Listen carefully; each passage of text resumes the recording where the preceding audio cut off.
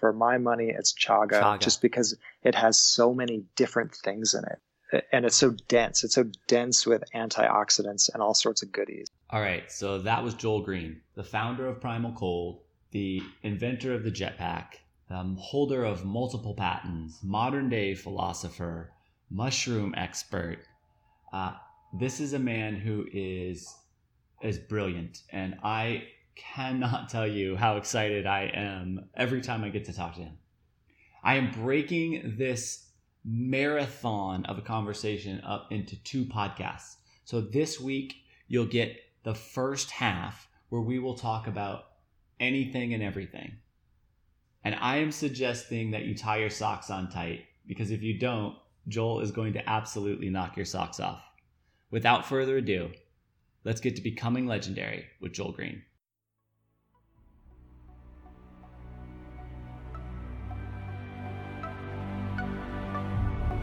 There are no gold medals for Down Dog.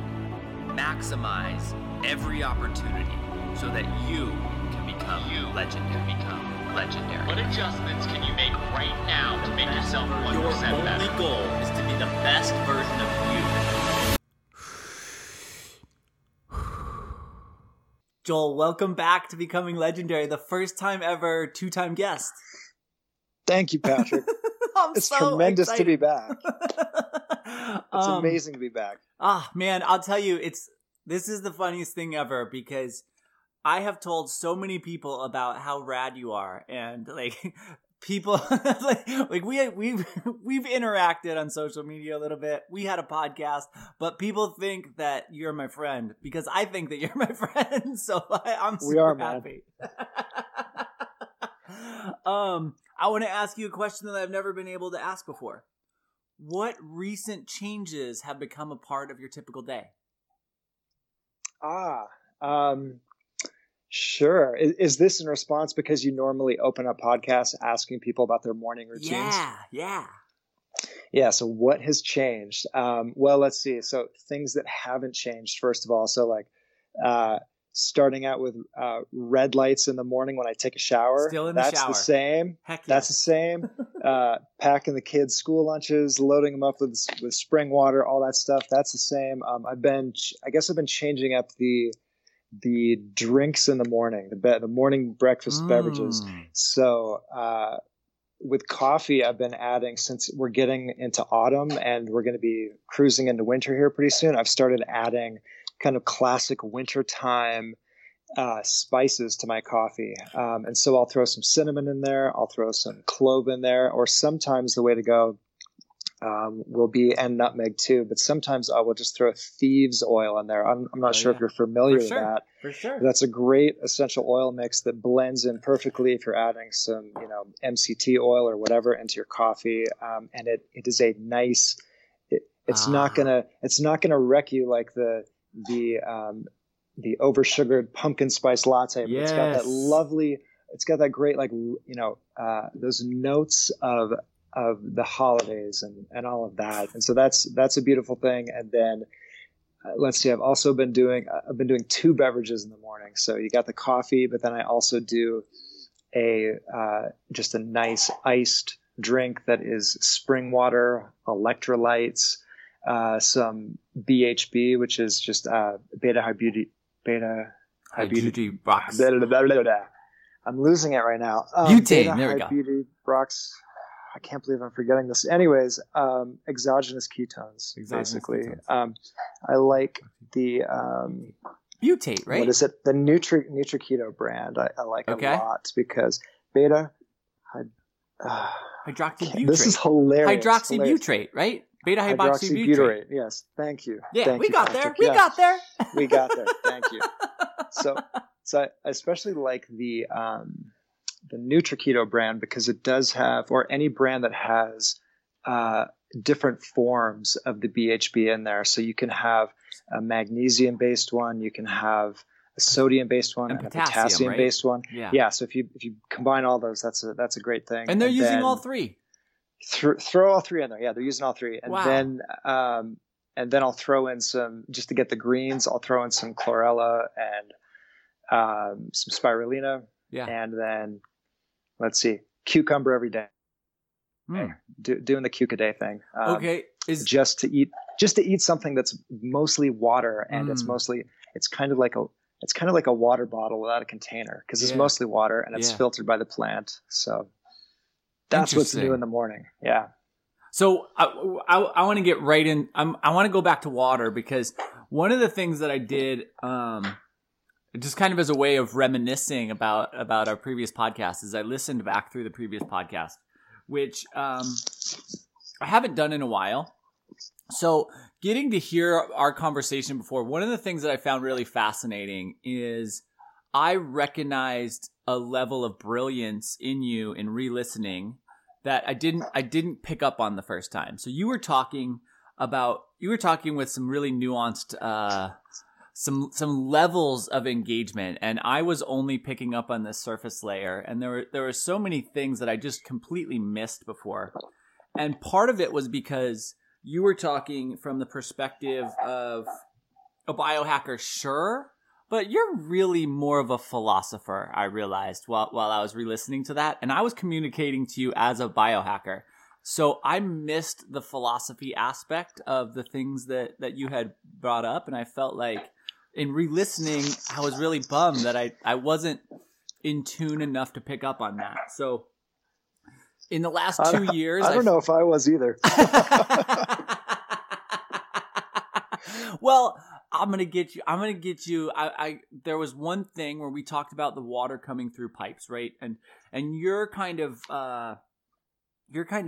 rethinking the way you're consuming water, in a lot of ways came from that idea of how foreign it is for water to travel through pipes and have these twists and these turns. And the reality is, when water travels, it is changing its structure. I mean, there are structural changes in the molecular level of things as they move and they interact with their environment. So cucumber is a really interesting way to consume water. Yeah. I think it's unexamined elements of life, I think, is what I find interesting. Things that we just take for granted all the time. And looking at things in a new way and cracking your head open a little bit is just so refreshing. Do you know how that became part of your life experience? No. That's the best I think answer. part of it is right. Part of it is nurture. Part of it is nature. Sometimes life takes you there, I suppose. Yeah. I mean, I'm a parent. I'm married. I've got a family. I've got 2 kids. My oldest son is on the autism spectrum, and so that definitely got me into biohacking and got me thinking about things in a different way. And beyond that, though. Oh, I don't know how nuanced we want to go right now, but I'm way more open these days. I don't know. It's interesting. I mean, first you try. We have this godlike access to information now, and so we have this. I think we have an illusion that we have, maybe a lot more control than we actually do because of that. And then when you try to fix something, you try to improve something. You're entitled to that work, but not necessarily the outcome of that work. And so it's an interesting journey to get to pass through empowerment and having some inner authority to act and improve things is so important. But then also being able to accept whatever outcomes there are and pivot from there is also important. Yeah. So let me ask if I can just tweak that slightly and see if this makes more sense to you. So I think we actually have a illusion to godlike access to information. We're able to access a remarkable amount of information. And in fact, I think what we're currently thinking of as intelligence, this like ability to memorize things, this ability to hold information in our brain, is actually going to be very quickly very quickly changed from this thing that we all think is amazing to this thing that we take for granted that doesn't mean anything at all. Because our phone right now, without a doubt, has the capacity to have more answers than we can ever hold in our brain. I think we actually have a godlike ability to create, in that literally, quite literally, right? We consume a cucumber and we create a human being. So anytime we're consuming anything, we're not consuming a cucumber and then making a cucumber. We're consuming a cucumber, breaking that down to a molecular level, and then reconstructing those molecules into a human being, creating a human being. Or creating a healthier version of you. Yeah, absolutely. So have you? I'm sure you're familiar with Deepak Chopra. I'm familiar with Deepak Chopra, Yeah, for sure. So I've been listening to him. I find it interesting to listen to people at different ends of the spectrum. But anyways, I'm going down that rabbit hole again right now, and he talks about, and this resonates, so much for me with what's going on in the biohacking community. He talks about placebo and also nocebo, and nocebos are.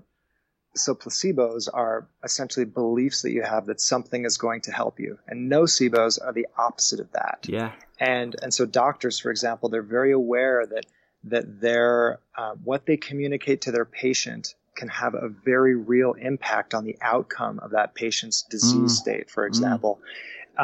And so this gets back to intention, really. And what you were saying about being able to essentially I'll manifest things, and it's not really about the information per se. I definitely agree with you there. The comment that I made about the godlike access to information, it's really like you have all of these anecdotes that you can tap into, and some of those anecdotes are real, and some are maybe just advertising or wishful thinking, so there's a lot of hope that can be pinned on that too. You see things online, you're hoping that will fix something, that will be a magic bullet.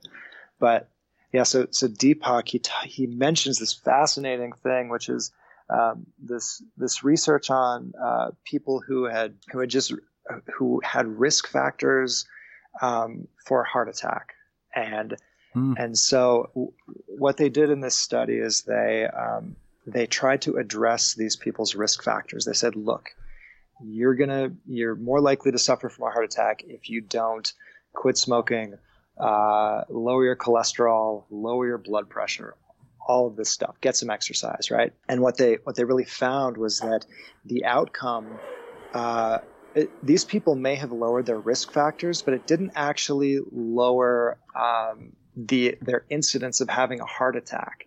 And so that's an interesting thing. And so where he was getting at with this is that it really came down to the perspective and the intention of each individual.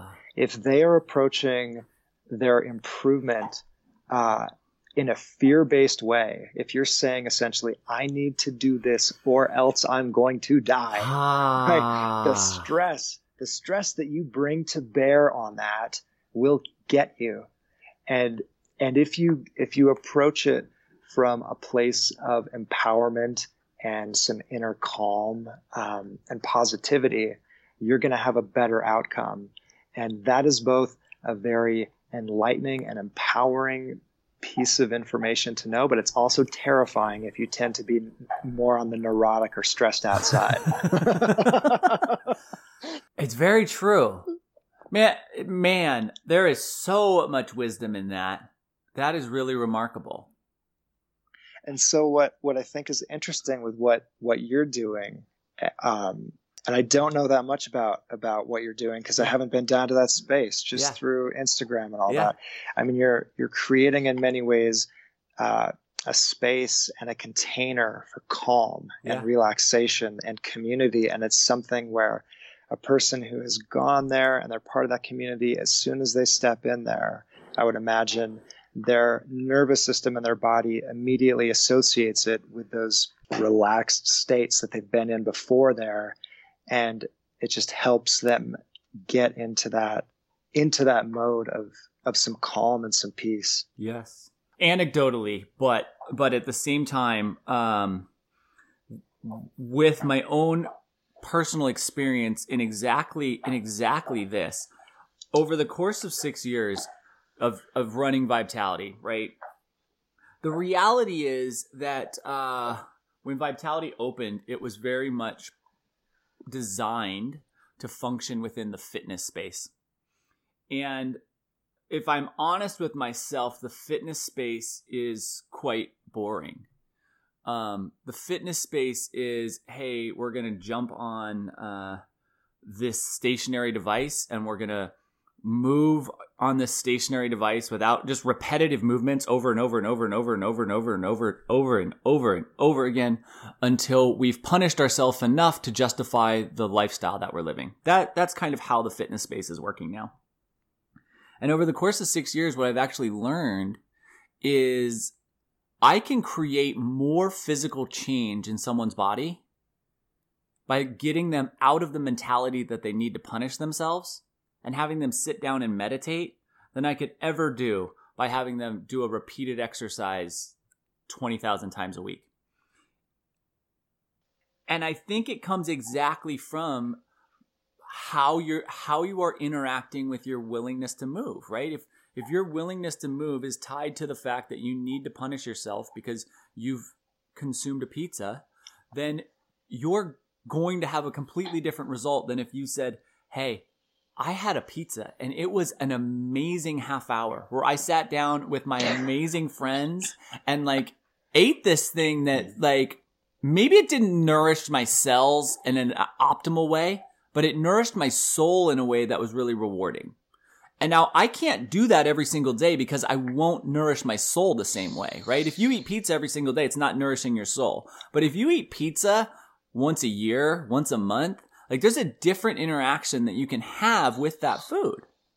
Absolutely. So to twist it a little bit, I mean, they say that like Warren Buffett, he eats McDonald's every day and drinks Diet Coke every day, but He is so relaxed that he can alchemically transform that into what his body needs, because your body is also a pharmacy and it can make whatever it needs.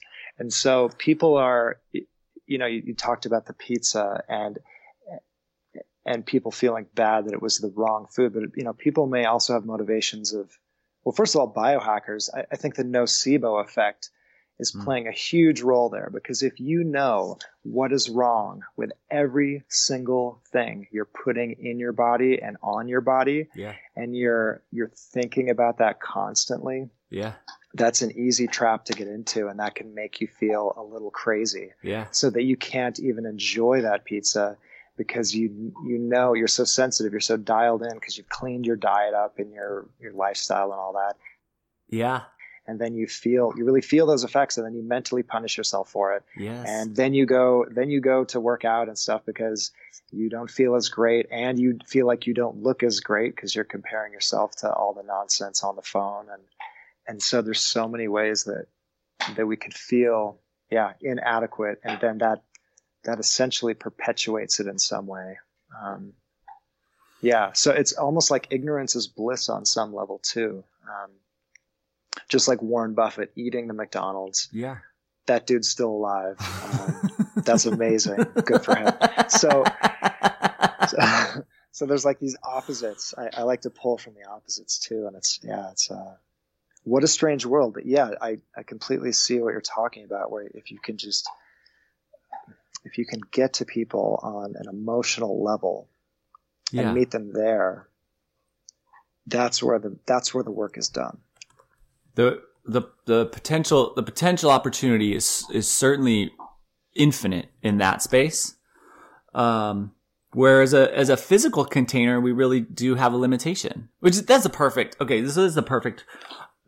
I should tell you that in the last 2 years, I would say in the last year specifically, 2019, right? Like you've heard about some of my changes in my life, but in 2019, the way I've been describing 2019 for most people is that I've been able to live 50 years of life. So I feel legitimately like I've picked up 50 years of wisdom and experience in the last 10 months.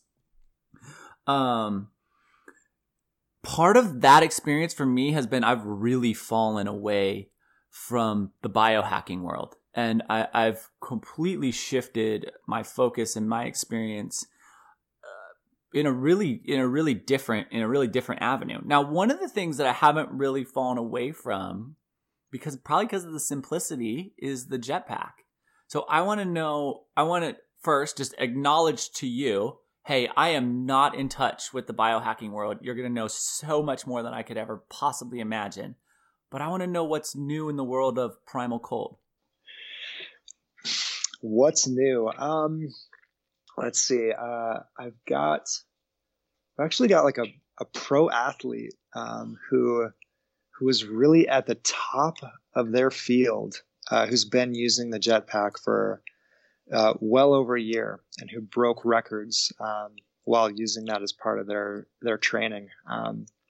And they don't want to let the rabbit out of the they don't want to let anyone know yet.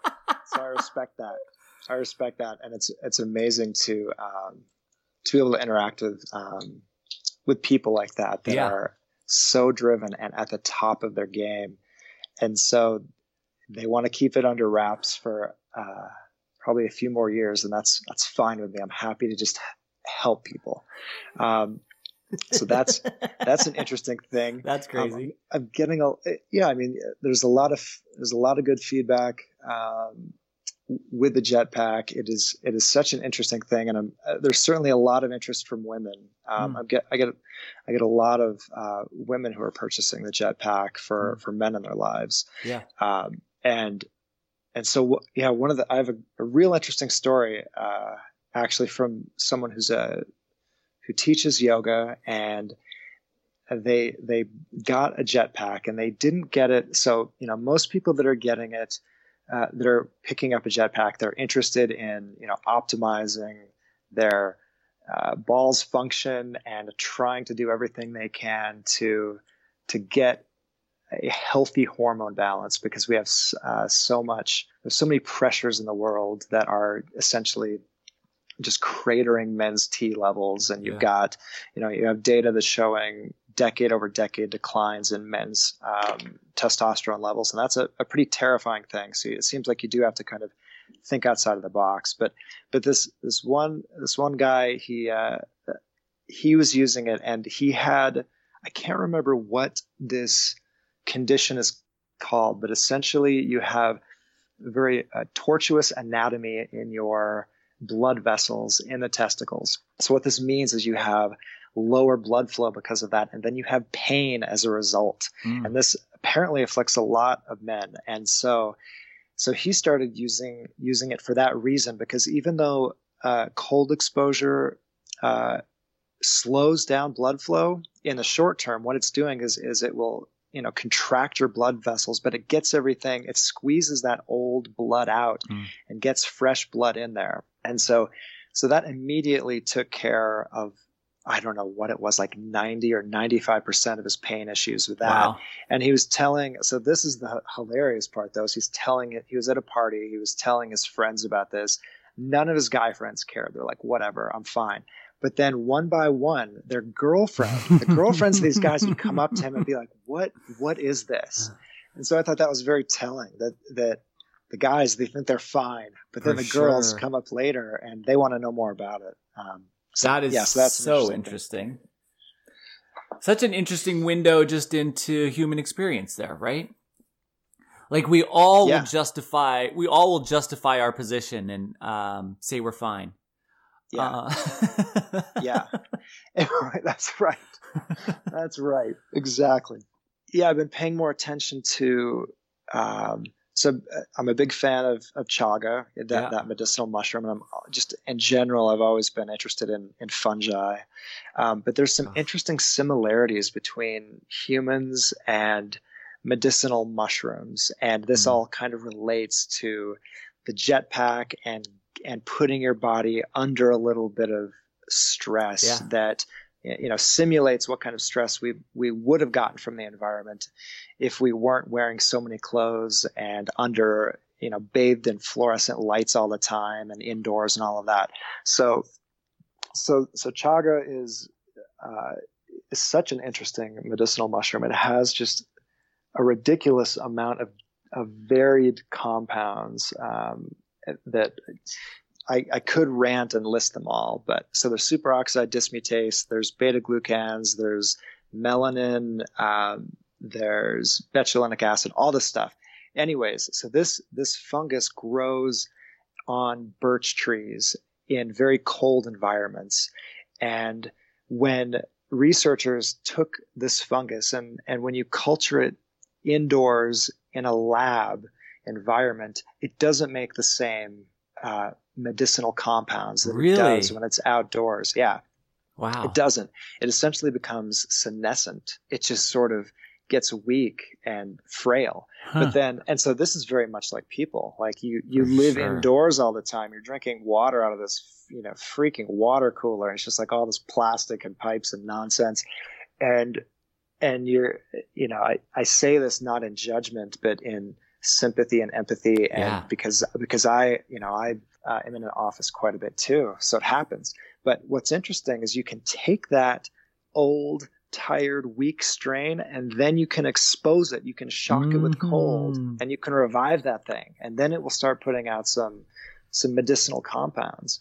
Wow! And so that's very interesting. And plants do the same thing. People that grow like echinacea and other medicinal plants, they know that if you want the most potent plants, you harvest the ones that are in the weakest, poorest, driest soil. Yeah. And those are the ones that really have concentrated all the goodies. And so, so treating your body a little bit like a caveman is certainly a good thing. Man, it's funny. As a guy who's grown a lot of plants and a lot of plants for medicinal reasons, one of the things that I really have loved doing is putting those plants under really, really stressful situations, because they absolutely produce more of the compounds that you're most interested in when you do that. But I've never been smart enough to connect that to the human experience, and I think that is such a perfect analogy that it's remarkable. I mean, this is exactly what I'm talking about. This is the stuff that I wouldn't have picked up on last time.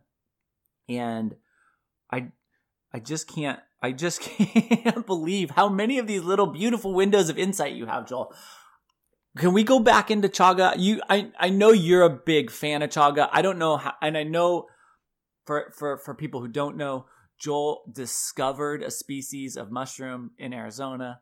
You've named that species of mushroom. You're like pretty much the raddest dude ever, right? We can agree on that. Yeah. So just for clarity, I didn't name that mushroom. You didn't name it. The person who discovered I discovered it, but the world authority in that genus, he was the one who named it. So we co-authored the paper. He named that thing. But So can I give you another example of fungi under stress and what that translates to, and why it'll be a good reminder for you to ice your balls with a jetpack. Okay, so cordyceps. Yes. Have you heard of cordyceps? Absolutely. All right, so that's the caterpillar fungus. So this thing grows at high altitude up in Tibet at like 14,000 feet on these caterpillars that hibernate, or they do something in their life cycle underground, and then this fungus infects them. And literally grows on them. Wrecks them, and then just grows out of them. So this cordyceps, it makes all sorts of interesting medicinal compounds. I don't actually know much about the compounds in that one. Apparently, they're very good for cardiovascular dilation and allowing you to get more blood flow. And Olympic athletes have used these to like break world records and all sorts of craziness. But so what's interesting is you bring this thing down to sea level and you grow it at sea level. It's going to make about half of the amount of medicinal compounds as it does up at elevation in a low oxygen stressed environment. And so there's actually a company that has a patent on cultivating that fungus in a low oxygen environment. It is just interesting how this works. So they've done it by oxygen restriction. Yeah, and probably cold would do it too. Yeah. I mean chaga. Yeah. So back to chaga. That one, what's interesting is the birch tree itself is known to be very medicinal. Super medicinal, yeah. And so chaga it's essentially a parasite on the birch tree, and it sucks all of the betulinic acid out of that birch, and then it transforms it. So it keeps a lot of that betulinic acid, but then it makes a lot of these other compounds, some that are water soluble, some that are alcohol soluble, some that are low temperature extractable, some that are high temperature extractable. Yeah. So it makes this entire the spectrum of chemicals, and you've got to get at them at different ways to get them out. But I like it in some ways just because I'm lazy, and I feel like if you're only gonna ingest one wild food, for my money, it's chaga, just because it has so many different things in it. And it's so dense. It's so dense with antioxidants and all sorts of goodies. It's such a unique. I mean, it just has a texture and a feel that it seems alien. It has a taste that is like really different and unique from other mushroom species. It blends well with everything. What are and I know you do some different extraction methods, right? I mean, is there a typical extraction that you really like? So this gets back to the placebo effect first. So before we even talk about extraction method, you talk about sourcing it.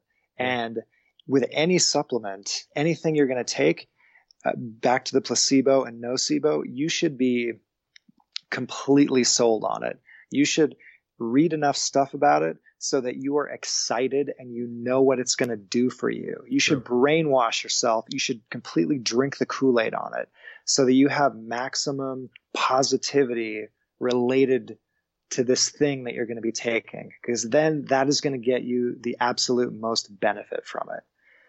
If you're taking it out of fear, you're hosed.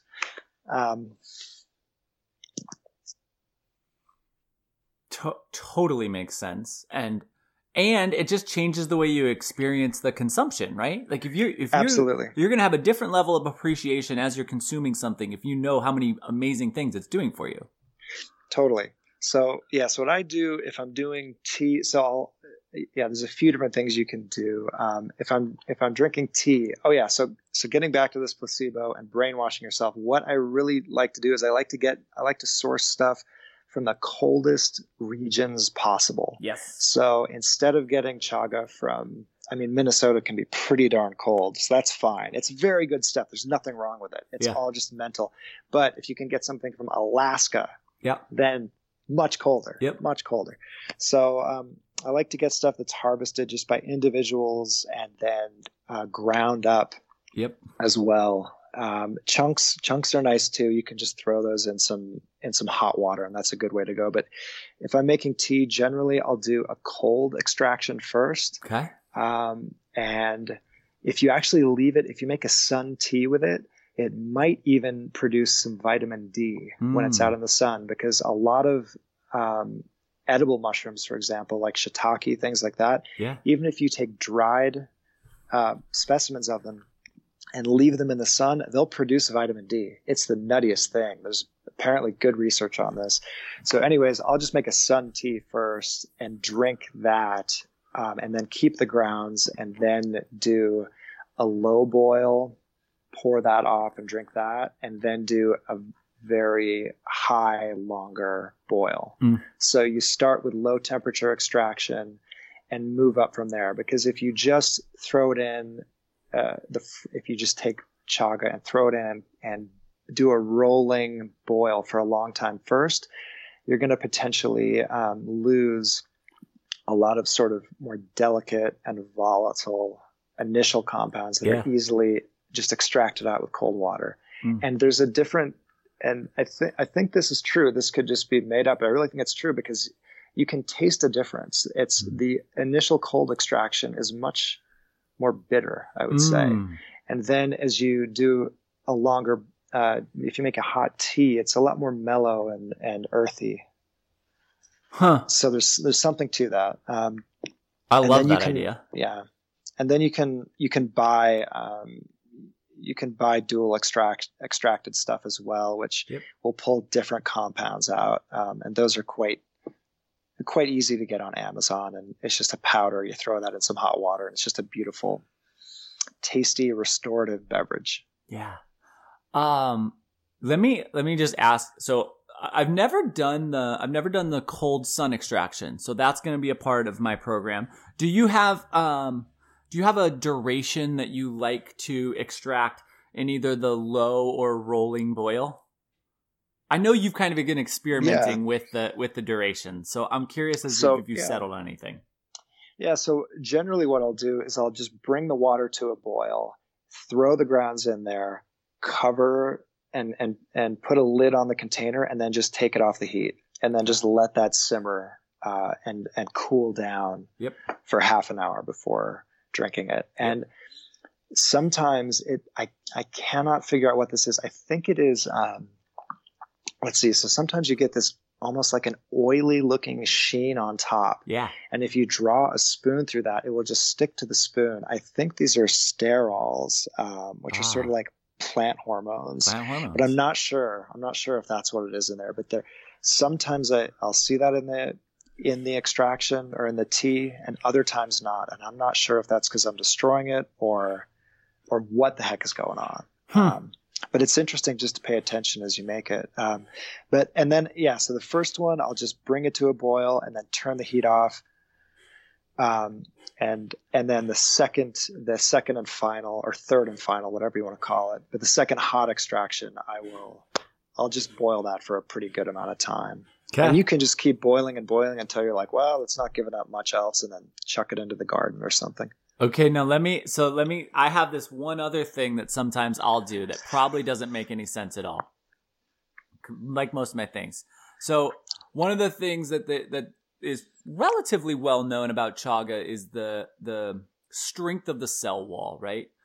And that's why you have to have these extraction processes to get out the nutrients. One of the things that I've done, and I've noticed no benefit from this, so you could say, well, that's a terrible idea, which lots of my ideas are terrible ideas, so I'm good with that.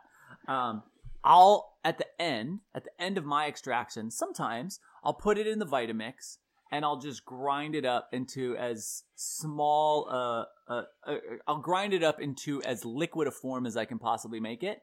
Perfect. And then I'll either do another extraction from that, or sometimes I'll just consume that liquid.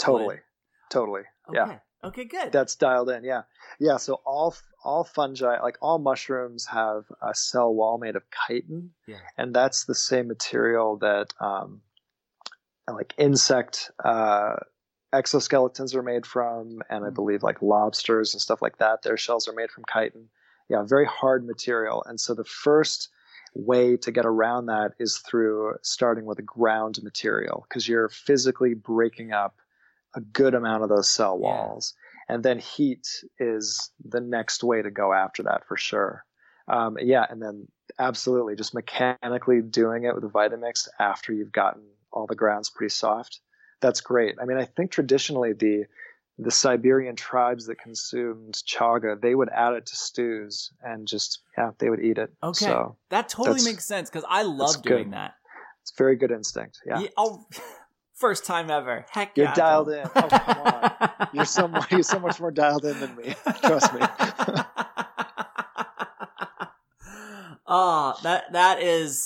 That is fun. So chaga is a big thing. A big thing around the studio these days. In 2019, we switched away from what's more of like a traditional yogic tea, kind of a chai with some of those fall spices, and we switched over to a blend that is, the base is made out of chaga, and then we do to bring in some herbal components to the base. We do a second tea which has Damiana. Let's see, Damiana, red clover, nice, holy basil, and one other that I can't think of right now. But it just makes this really earthy, grounded tea. Plus, you have this base that you've made out of chaga, which is just oh, man, I'll tell you what, it nourishes you in a way that is really, really tangible. And I love it. Are you guys doing a crock pot kind of a thing? Yes. Where you just keep it simmering all the time? Yeah. Nice. Yeah. So yeah, that's great. So we'll do these for big events, and basically it simmers. It simmers for about 2 days before we serve it. I love it. My cats love it. Okay. Oh, and that reminds me, I want to talk about the Shilajit too. Okay, yay. Okay, tell me about the cats loving chaga. Oh yeah, they love. I don't know. It's one cat in particular. He's really drawn to wild things like that. He really likes the chaga. I think they all do, and they're interested in the Shilajit as well. But yeah, the chaga, I actually use that as part of this. So one of my cats, when he was a kitten, he had an abscess, and I used ozone and chaga tea to cure that abscess. It was mostly the ozone that did it, really, more than the chaga, I think. But I had to throw some chaga in there just to be safe. How did you deliver the ozone? So this is such an interesting story. So he's a young, healthy, vibrant cat. We named him Bowie after David Bowie. Perfect. And he had on his neck, he had an abscess. I think he'd just gotten in a cat fight. So he had this infected layer of skin with a pretty large infected pocket. I would say it was maybe like 1.5 inches, 2 inches across. It was pretty big, especially for a kitten. Yeah. And we took him to the vet, I believe twice, and they irrigated out and they put some nonsense antibiotic stuff in there, and it did nothing. And it got to this point where he just smelled, he smelled like death. And it freaked me out because my kids, everyone's loving this kitten so much. And I felt powerless. I felt absolutely powerless. And when you're powerless, the first thing you should do is go onto YouTube. Because the first thing you should do is realize that, I mean, what I realized is, holy smokes, I was giving all of my power to the vet for this problem that is actually a very simple problem. This is not surgery. I'm not performing surgery on my cat. This is actually very simple, but I had not thought to just act on my own in this situation.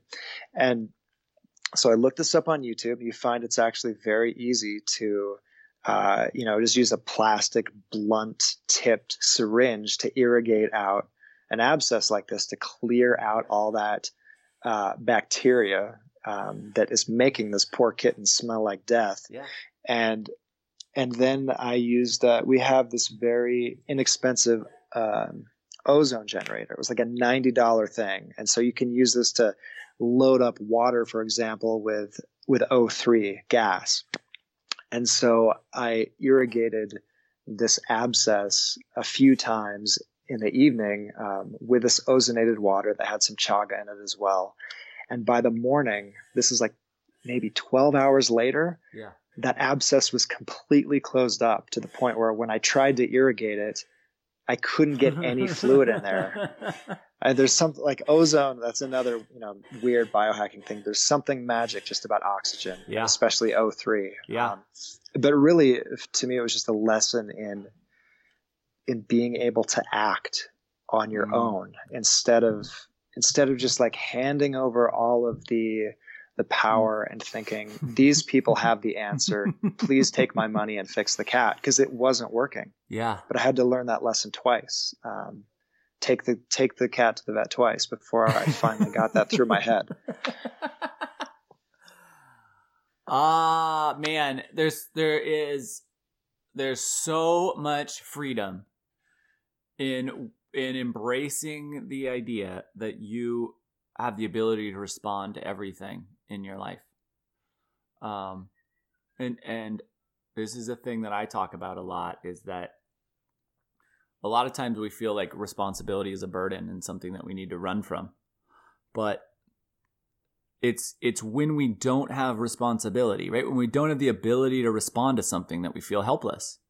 So the moment we take in the idea that we are both capable and willing to respond, we accept the responsibility, and life is really about those freedoms. And that's how you discover things like fixing an absence in 2 days.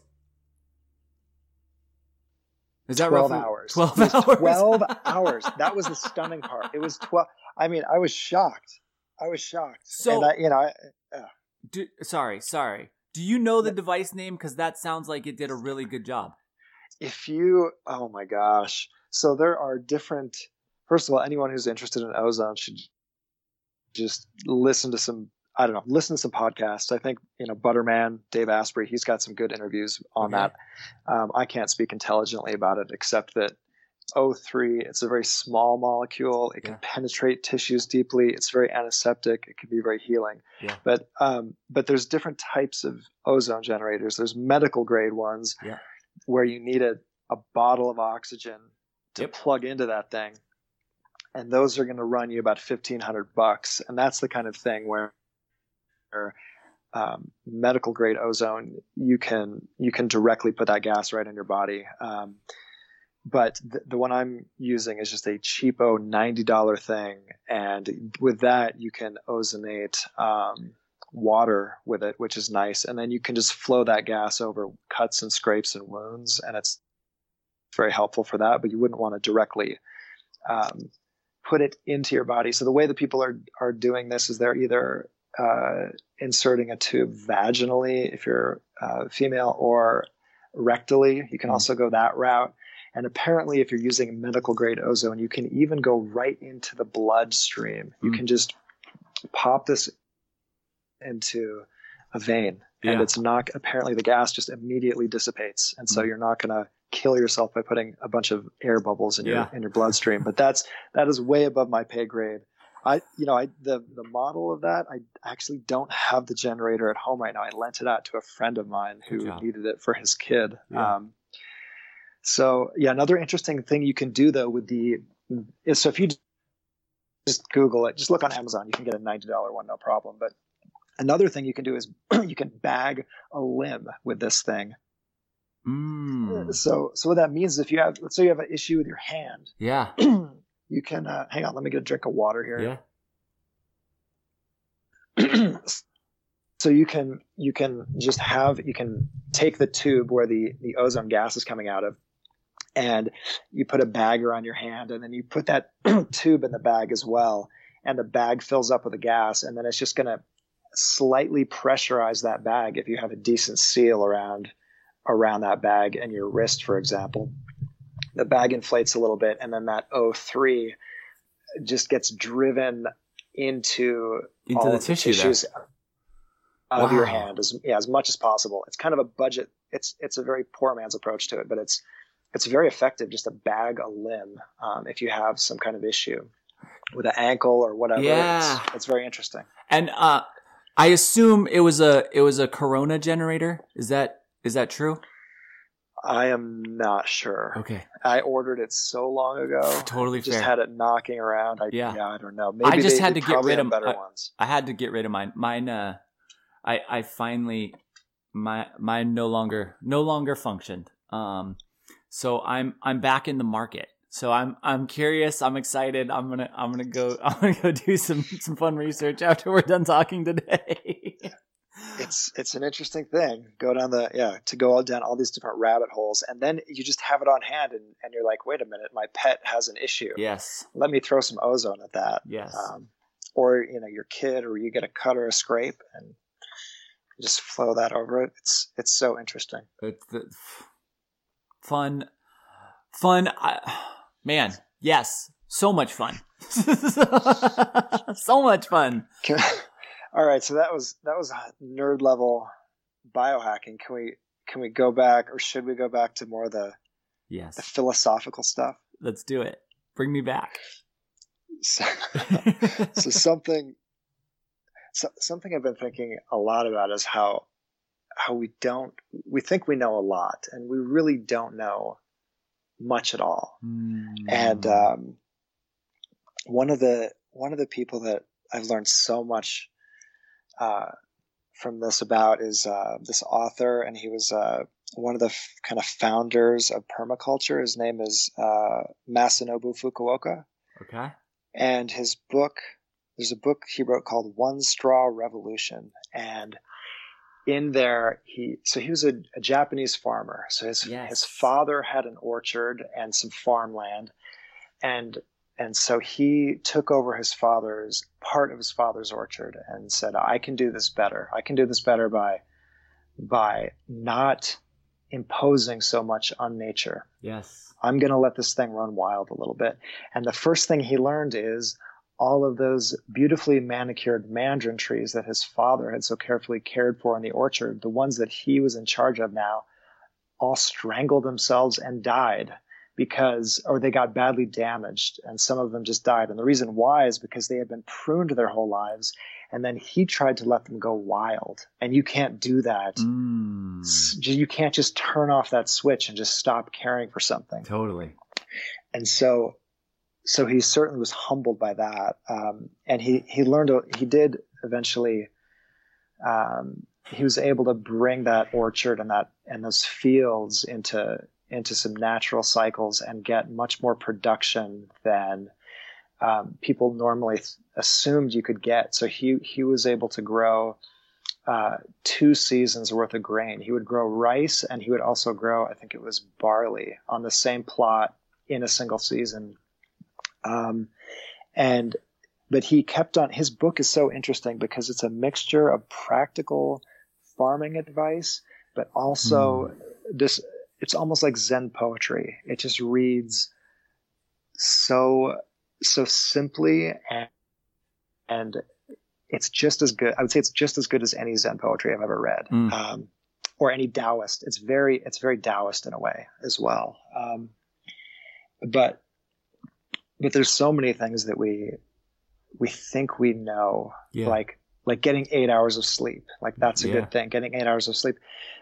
Have you heard of the biphasic sleep, and how 8 hours of sleep is actually just like a modern construct? No, but that totally makes sense. Tell me.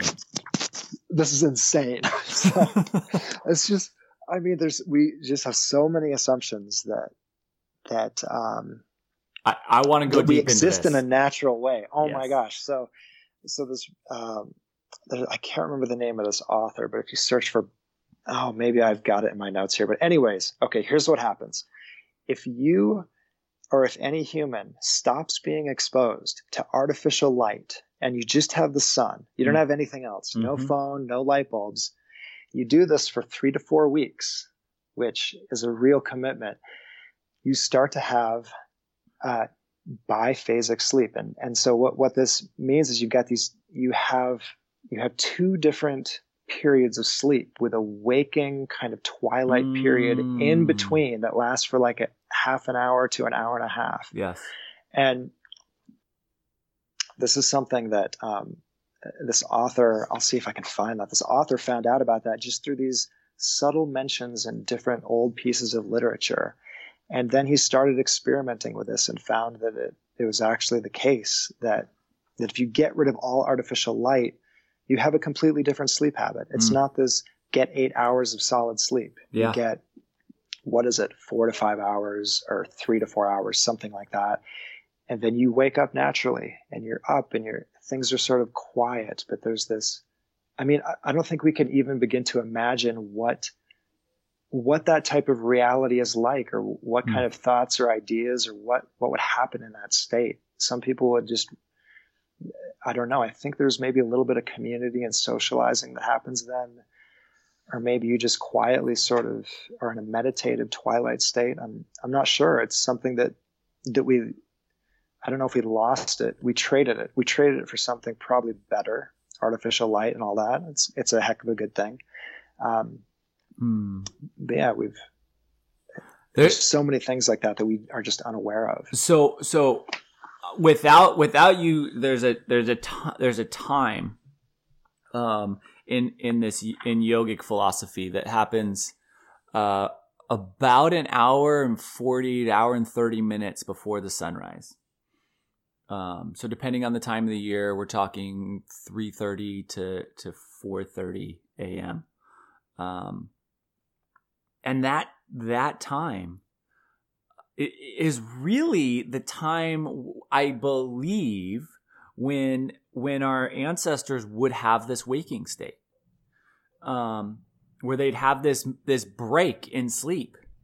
And I think it's really interesting. I think it's really interesting that you call out what we think we know, and sleep being like the perfect one, because sleep is so important, right? Like there are very few things that can create more of a disruption in our life than if we are not getting recharged during our sleep. But sometimes sleeping ridiculous amounts of time is not recharging our body in the way that we need it to. So the duration, I've gone significantly away from the duration required to sleep and into actually in creating impactful sleep cycles. Have you changed anything sleep-wise in your life? Let's see, probably nothing for the better, just because of parenting and all that. I would say that the cold definitely helps, right? Like you had noticed that when using the Oura ring, right? Yes. You use the jetpack, you ice your balls, or the other one. I don't know if I sent you one of the spine packs or not. You didn't give me a spine pack, but damn, okay. But I'm doing that. I think I promised you that last time. Oh, this is bad. Okay, dang. So it's like a Tylenol PM. This is what people tell me about using the spine chilling packs, the Freeze Fit. Yeah. I mean, if you cool your body, that definitely helps. It's sort of like there's that device, the Chili Pad, which is pretty expensive. Sure. And super expensive. So laying on cold packs, and it's just a lot of gadgetry. Just like pulling some cold packs out of the freezer and laying on those. It's like the poor man's Chili Pad, and it definitely helps. So that, I suppose, making sure that that the Wi-Fi is off, making sure the phone is in airplane mode, making sure there's no light. Yes. Basic things like that. That's about it. But especially as a parent, you get woken up sometimes. Sure. Kids get sick, all that fun stuff. As a parent, as a pet owner, right? It's just pet owner. Oh gosh, yeah. Oh, that's the worst. Yeah, totally. Yes. Yep. So I want to go back to how you started this, which is we think we know so many things, right? And I think that one of the things that if we look at the things around us, we make assumptions that we know everything, right? Like you look at a glass of water on your desk and you're like, oh, that's water. But we don't really know what water is, right? We can get down to the molecular level and we can say, oh, it's a combination of these things. But we don't know what those things are. They're just things. Like how did hydrogen come to be? Oh, well, it came from this initial explosion of energy from this infinitely small point. Okay, that's a cool thing. How did that infinitely small point explode? Like where did everything around us come from? We know none of those answers. Very true. Yeah, I'm a dummy. I don't have any answers. I think it's interesting to take in all sorts of opposing perspectives and to be able to live with some paradox. Yes. And so I find it interesting to, for example, like listen to someone maybe like Terence McKenna. Yes. But then also listen to someone talk about maybe Christian theology. And so I like to pull from sort of opposing perspectives. Yeah. And another one, so I'd mentioned, maybe someone like Terence McKenna and taking in his, sort of, I would say is sort of like a psychedelic and deeply historical perspective, and then also listen to maybe something about, Christian theology.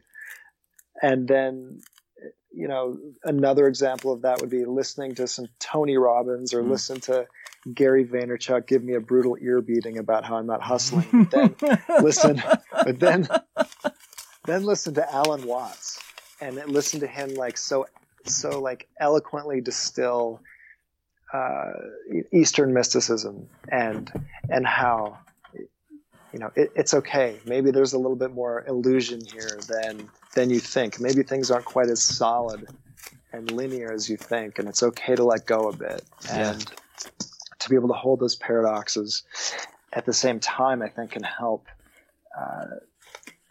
just bring a little bit of, either confusion or just some peace into your life, because my goodness, there's so much insanity, especially inside the phone, and that does seem to be where everyone's living these days. For sure. So let me ask. I think that bringing perspectives that are opposing creates opportunity. In that the moment we identify our thoughts with anything, right? The moment I say, hey, I know what this glass of water is, then I stop, and the potential of what that water really is lost. Because what water really is, right? If we could actually know what water is, we could know where everything came from. If we could solve what water really is, we could go back and we could completely construct the Big Bang to its beginning. But if I say, oh, that's water, then my thought process ends right there. So I actually think you're encouraging potential. Maybe you're encouraging insanity too. That's lovely. But you're encouraging potential by bringing in those perspectives that are opposing and recognizing that we don't really know. It's a fascinating amount of arrogance and hubris that we should think that we're entitled to know the nature of the universe at all. You certainly wouldn't expect that out of your cat, although they probably have a better handle on it than we do. But, without a doubt. Right? So that was a terrible example, but how about a slug or a chimpanzee or whatever? But it is interesting. And we've got, my gosh. Yeah, we're hairless monkeys with thermonuclear weapons. And so it's a very interesting time. Yes. To be alive. And we've got global telepathy in the form of the internet. Yes. But it seems like it's all driven so much by what entertains and what engages the limbic system and the reptilian part of the brain. And unfortunately, it seems like the internet is all driven by pay per click and by views. And so you have this, it's been called like weaponizing the internet, and by split testing. So you can have an article, and the same article can have 2 or 3 different headlines and 2 or 3 different images that they test, and whichever one gets the most clicks, they optimize for that one. Yeah. And so you're tapping, and it tends to drive more polarization. More polarization, for sure. Yeah, and more ranting, and people getting essentially tribal and picking sides, and it's a very kind of it's like this particular vibrational level of the ego. In some ways, you can feel that outrage that people are looking for, and that is so kind of gratifying on one level, but then when you feel where it resides in your body, it doesn't feel great at all. It does not. So then people have to go to your studio and try to dispel that. Right. Man, so yes, I will say part of the shift that has come into my world is this. But one of the challenges that I feel like I'm facing in the world is that I am trying to offer this I'm trying to offer a place that has answers for being happy. And the reality is, if we were to do the split test, if we were to do A/B tests, and I were to put my offer of being happy versus the girl in a bikini on a treadmill, that's going to get more clicks. Well, yeah. Sorry. Hey, life isn't fair. No, it's not fair. And that's, I'm not saying, oh, poor me. Yeah. What I'm saying is, man, the things that the things that we used to have that became these like areas of refuge, these places where we used to be able to go to get out of the polarity, are getting drawn into the polarity. So we're now taking what used to be this kind of reconnection to either primal movement or energetic expression that was a release and reset for the body. And instead of allowing it to be a release and reset, we're allowing it to become something that just kicks us more deeply into the extremities. And I'm really worried about these little bastions of safety going away.